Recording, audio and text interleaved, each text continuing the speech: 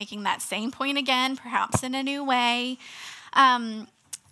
Another technique that John uses is he uses a technique called dichotomies. And so what is a dichotomy? So let's play a little game. If I say hot, you would probably say, okay. If I say on, you would say, if I said tall, you would say, okay, so you're getting the hang of dichotomy. Dichotomy is this idea of a division in two mutually exclusive or contradictory groups. So, Christine last week introduced us to two dichotomies that John uses already. He uses the dichotomies of light versus dark when he said that God is light and in him there's no darkness at all. And he used these contrasting ideas of walking in the light and walking in darkness.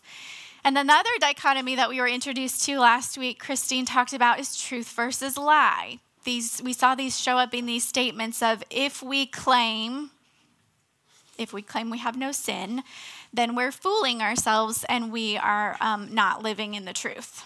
So truth versus lie. Today we're going to look at three more dichotomies that show up in these first 17 verses of 1 John chapter 2. And here they are. Obedience versus disobedience, love versus hate, and the fleeting versus the eternal. So where are we going? How are we going to look at these dichotomies? Here it is. We are going to talk about a reality check. Oh, sorry. Okay,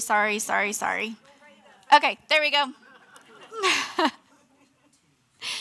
Obedience versus disobedience, love versus hate, and fleeting versus eternal. And I promise they will come back around, so you're welcome. I get carried away. All right. We good? Or at least mostly. Okay, great. This is how we're going to walk through those. We are going to talk, Paul, guys, you're ladies, I do this all the time. I say Paul all the time. So please forgive me, and if I forget to catch myself, just know I'm talking about John, okay? All right, great. So John is going to give us a quick reality check. Then we are going to see a litmus test that covers those first two dichotomies. Then he interrupts everything as he is prone to do and gives us a little encouragement. And then we see that third dichotomy in the form of a warning. So here we go. The reality check. So remember, these Scripture is given to us today in chapter and verse, and that is not how it came to the original readers, hearers, learners. It came just in one chunk that a lot of times they sat down and heard all at one time. So when we look at 1 John 2, 1 through 2, it feels like these are a continuation. These two verses are a continuation of the verses that we covered last week in verses 5 through 10. And when he says, I'm writing this to you so that you will not sin. But if anyone does sin, we had an advocate who pleads our case before the Father. He's Jesus Christ, the one who's truly righteous. He himself is the sacrifice that atones for our sins, and not only ours, but the sins of the world. And these verses start off a little confusing to me. I'm writing to you so that you will not sin. But John just finished telling us that if we say we have no sin, then we're lying. So which is it? We have no sin and we're lying, or we don't sin? What's going on? So let's take a page from John's book and let's circle back to chapter 1, verse 5. And he tells us there that God is light and in him is no darkness. So that dichotomy again of contrasting light versus dark, contrasting holiness versus evil. And also in chapter 1, verse 7, he tells us if we walk in the light as he is in the light. So the implication here is that we're walking in holiness as the Lord is holy. So our reality check here is that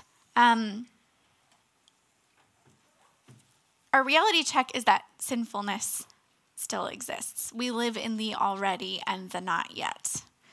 Paul, and yes, I mean Paul this time, tells us in Romans that we are no longer slaves to sin when we've been set free in Christ. We do not have to sin.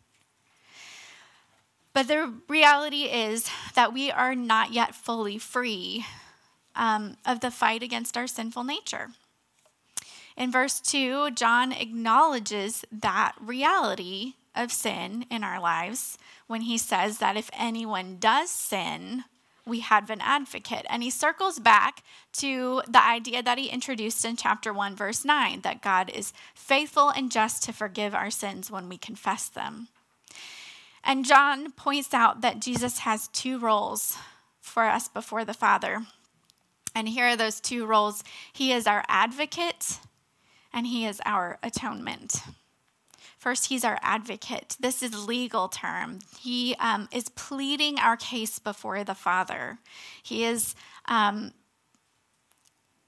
don't know if I really want to say he's a defense attorney, but this is the kind of idea that we can have in our mind, that we are standing convicted as guilty, and Jesus is pleading our case before the Father. And he is our atonement. So we're convicted as guilty, and Jesus acknowledges our guilt. Like, he doesn't write it off. He says, yeah, we have sinned. We are guilty, but I have paid the price. And he pleads before the Father that the Father looks on his sacrifice in our place. He is the atonement that appeases God's wrath against sin and permits relationship with God again. I think these things are important to remember as we are battling against our sinful nature. Ray Van Nest says that we kill our sin not by hiding it or excusing it, but by openly confessing it and depending on Jesus. Okay, so that's clearing up that one a little bit. So now, back to those verses in chapter 1 where John is saying, if we say, then, how do we know that what we say about living in him or what others say about living in him and walking in the light is true? Well, John is offering us a litmus test in verse 3 when he says, we can be sure that we know him if we obey his commandments. He puts it another way in verse 6, and I'm reading out of mostly the New Living Translation today, but I actually really like this verse in the NIV, so I'm going to read it this way. Verse 6 says, this is how we know we are in him. This is how we can be confident that we are in him. Whoever claims to live in him must walk as Jesus did. So when we're talking about obedience, we're talking about walking as Jesus walked. So that word walk, it comes up over and over and over again in the New Testament, and it's always used, the context of it is, the implication is that we are living. To walk is to live. So we can know that we are in God when we walk the talk. When we don't just say, we obey. Walk the talk, say obey. We're rhyming this morning. How fun. And these verses also give us the first, if you're looking in the ESV, you'll see the word abide. In most other translations, you might see the word to live or maybe to remain. This is the first time we see it in 1 John. We talked about that being one of our themes, and here it is. It's showing up, abide. What does it mean to abide? Again, it means to remain, to stay, to dwell, to make ourselves at home in the Lord. So if we say we are making ourselves at home with God, if we say we're in intimate relationship with him, if we are fully grasping the hope of the gospel of Jesus, then we'll show it by living in obedience. Now, as someone who tends toward the black and white, this can be a struggle for me because I know that I am not always great at obeying.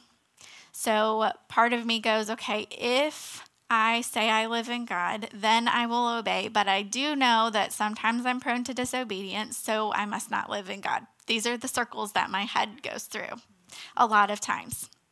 So how can we know that we're speaking the truth when we say we know Jesus, but we know the reality of our own sin? And I think it's helpful to think of it this way.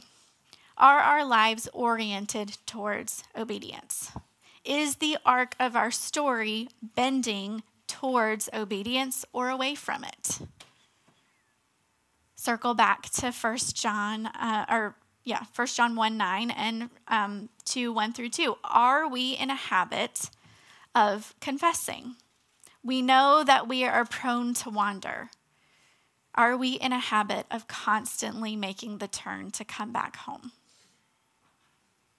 Hebrews reminds us that we can draw near to the throne of grace with confidence, and there we'll find mercy and grace to help in our time of need. And so I wonder, how might you be wandering today? Where might you find yourself needing to turn around and walk back home? Another struggle in this area for me is my own effort. I love a good checklist. I love seeing my little ticks next to my to-dos. And so when I think about obedience, sometimes it's real easy for me to bootstrap it and power through. But it doesn't work like that. Colossians 2:7 tells us to let our roots grow down into him. Let our lives be built on him. Jesus himself reminds us in John 15 that we're to remain in him, that we can't be fruitful unless we are connected to him. And Galatians 5:22-23 tells us about the fruits of the Spirit. If you've been in church for a while, then you can probably name them: love, joy, peace, patience. These are fruits of the Spirit, the Spirit's work in us. So the more that we make our home in Jesus, the more that we understand the magnitude of his love for us, the grandness of the thing that he has done for us, the more the Spirit will be able to work in our hearts and minds, and the more my actions, the more the life that I'm living will be a response of obedience to the Lord. So, how can we be leaning into the Spirit, the work of the Spirit in our life? And how can we see our obedience as a response to God's love toward us? So that's our first dichotomy: obedience and disobedience. And now we have another dichotomy. If we are living obediently out of love for the Father, if we are walking the way Jesus walked, then we are going to love the way Jesus loved. And we see this in verses 7-11. And after lots of either or language, John is giving us some both and language here. He says that he writes an old commandment, and it's also a new commandment too. So here are the two questions. What is the commandment? And what does it mean that it is both an old and a new commandment? So let's drop down to verses 9-10 and look at them with me. If anyone claims I'm living in the light but hates a Christian brother or sister, that person is living in darkness. Anyone who loves another brother or sister is living in the light and doesn't cause others to stumble. So what is the commandment here? And that's not a rhetorical question.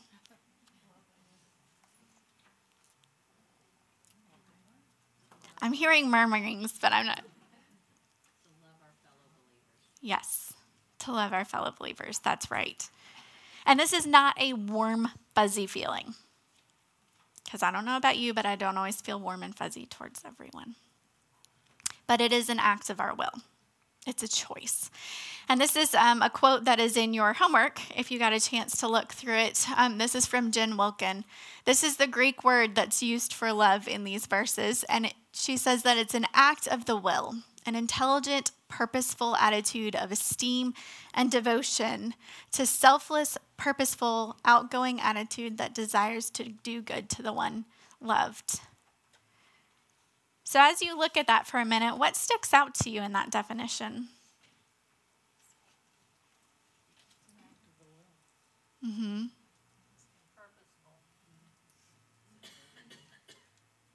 Yeah.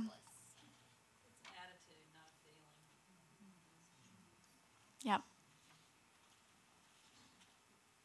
So as you look at the things that are sticking out to you, how do you treat someone if you're having that kind of attitude? How do we make the choice? I love the word esteem there. And it means to set a high value on, to prize or to cherish accordingly. So what does it mean if I'm cherishing something or someone? What does that look like in my life? I think about that in terms of my children. And that can be a tricky thing, can it? So here is our other litmus test. If we say we are abiding, if we say that we're living and making our home in the light, then we'll love our brothers and sisters. Light and love go hand in hand. So then what does it mean that it's both an old and a new commandment? Well, old commandment. This has been a commandment from the beginning. God's character and his commandments have never changed. They are constant. They are true. There's no changing in them. And Jesus himself points this out when he tells the experts in religious law that the entire law, the entire demands of the prophets can be summed up in two commands. Love the Lord your God and love others as yourself. It's an old commandment. It's not new. But here's the new part. We see a clearer and fuller expression of this commandment in Jesus. If you, in your homework, they had you look up a couple of verses that showed you in Old Testament. Love your neighbor as yourself. Jesus tells us to love one another as I have loved you. So we're going from loving our neighbor as ourselves to loving as Jesus loved. Warren Wiersbe says, in Christ we have a new illustration of the old truth. So before we're using ourselves as a reference point. And I don't know about you, but I'm not always great at loving myself. If you could hear the way I talk to myself in my head sometimes, it's not particularly loving. Now Jesus, that's a different ballgame. He speaks to me quite differently. And he's the standard by which we are measuring how we are loving others. So, then verse 8, John tells us that Jesus lived the truth of this commandment, lived the truth of loving others. And when we're walking as Jesus walked, John tells us that we are also living it. For the darkness is disappearing and the true light is already shining. Here's another already and not yet. The darkness is disappearing. It's a current happening action, and the light is already shining. The kingdom of God has been ushered in. Jesus has shown us the kingdom, but it has not reached its full fulfillment, its full completion yet. So whenever Jesus said, I am the light of the world, he's ushering in the kingdom of God. And then he says to us in Matthew, you are the light of the world. And here's the tricky thing. We're shining with a derivative light. It's not a light that we produce on ourselves. We can only reflect the light that Jesus is shining on us. We can only love with the love that Jesus has given to us. And when we love each other as he loved us, we are participating in the coming of the kingdom. And we are holding out the hope of the light of Jesus to a dark world. I think of it this way. We're getting really close to my favorite time of year. I love spring so much. I love the new life and the flowers and the blue skies and the warm air, mostly warm air. I just love it so much. And you know my first hint that spring's coming? Daffodils. Daffodils. Love them so much. Daffodils. We as believers, when we are loving one another, when we are showing the light, we're daffodils. We are pointing to the coming of a beautiful and glorious kingdom. So, what does it mean to love? And how might we need to adjust the way we're living to more accurately reflect the light of Jesus' love? Now we get to our interruption for encouragement. This message brought to you by. So this idea of obedience, this idea of walking as Jesus walked and loving as Jesus loved, it feels really overwhelming, and it feels like a really impossible task. So I don't think it's a coincidence that John interrupts himself here to offer us some encouragement. He writes to remind the church and various believers in various stages of maturity of the hope that is offered to us by the gospel. We are reminded that through the work of Christ, as our advocate and our atonement, we have forgiveness of our sins. That's done. We have knowledge of God. We can be in intimate relationship with him. And even though it feels like we are still struggling and fighting, we can be confident that the war with the evil one has already been won.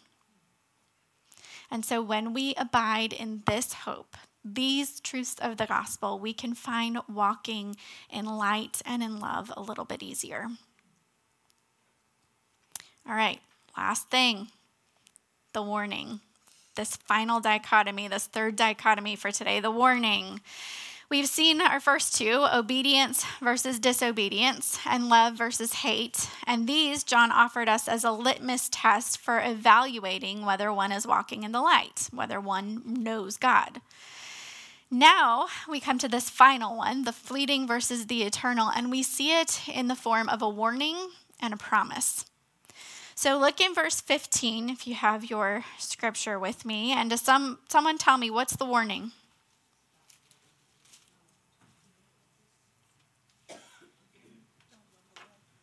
Right. Don't love the world. That stands in opposite from what John just told us. We must love one another. Now we are not to love the world. So how do we define the world? And Scripture also tells us the things of the world. Well, those are the things which stand in opposition to God. We're not talking about the physical planet. We're talking about this concept of living a sinful and rebellious life apart from God. And John tells us that these things of the world, a craving for physical pleasure, a craving for everything we see, pride in our achievements and possessions. Is that sounding familiar to anyone? Is anyone feeling convicted? Because I am. Those are painful things to read. What does it mean to love these things? It means to be enamored by them, to be infatuated by them, to be marked by foolish love or admiration. And John certainly sees these as foolish, this admiration as foolish, because he tells us that the world is fading away, along with everything that people crave. In this social media age, we see all kinds of things. We see fun vacations. We see that lovely massage that the mom down the street got to enjoy. We see the yummy food. We see all these things. And they look wonderful. And we want them. We're not saying that these things are bad things. What we're saying is not making them ultimate things. These are not to be the ultimate things in our life. Why? Because they will fade us. They will fail us. They're fading and they're failing. They'll only leave us wanting more. They don't bring any lasting joy. They don't bring any lasting peace or fulfillment. And a life pursuing these things is a life spent trying to fill a bottomless pit. We will always feel empty. The same warning in 1 Peter 2:11 through 12 in the Message says, this world isn't your home, so don't make yourself cozy in it. Don't indulge your ego at the expense of your soul. But here's the promise. I said a warning and a promise. So here's the promise. Here's the good part. Anyone who does what pleases God will live forever. Only Jesus satisfies our deepest desires. Only Jesus is the one who will never fail us. We will never regret choosing him. We will never regret choosing to make our homes with him. He will fill us with the Spirit and give us the power to choose obedience, to choose love, to choose walking in the light. And when we do that, we'll find abundant life that never ends. Let's pray. Father, thanks for the truth of your word. Thanks for the confidence that we can know you. Thank you for Jesus and the work that he does in our hearts and our lives. Thank you that he is standing before you, advocating for us on our behalf. Remind us that we can come before you to seek mercy and grace in our time of need as we are seeking to walk the way Jesus walked, to love the way he loved. Turn our hearts towards you always, away from the things that fail us, towards the thing that never will. We pray these things in your Son, Jesus' name. Amen.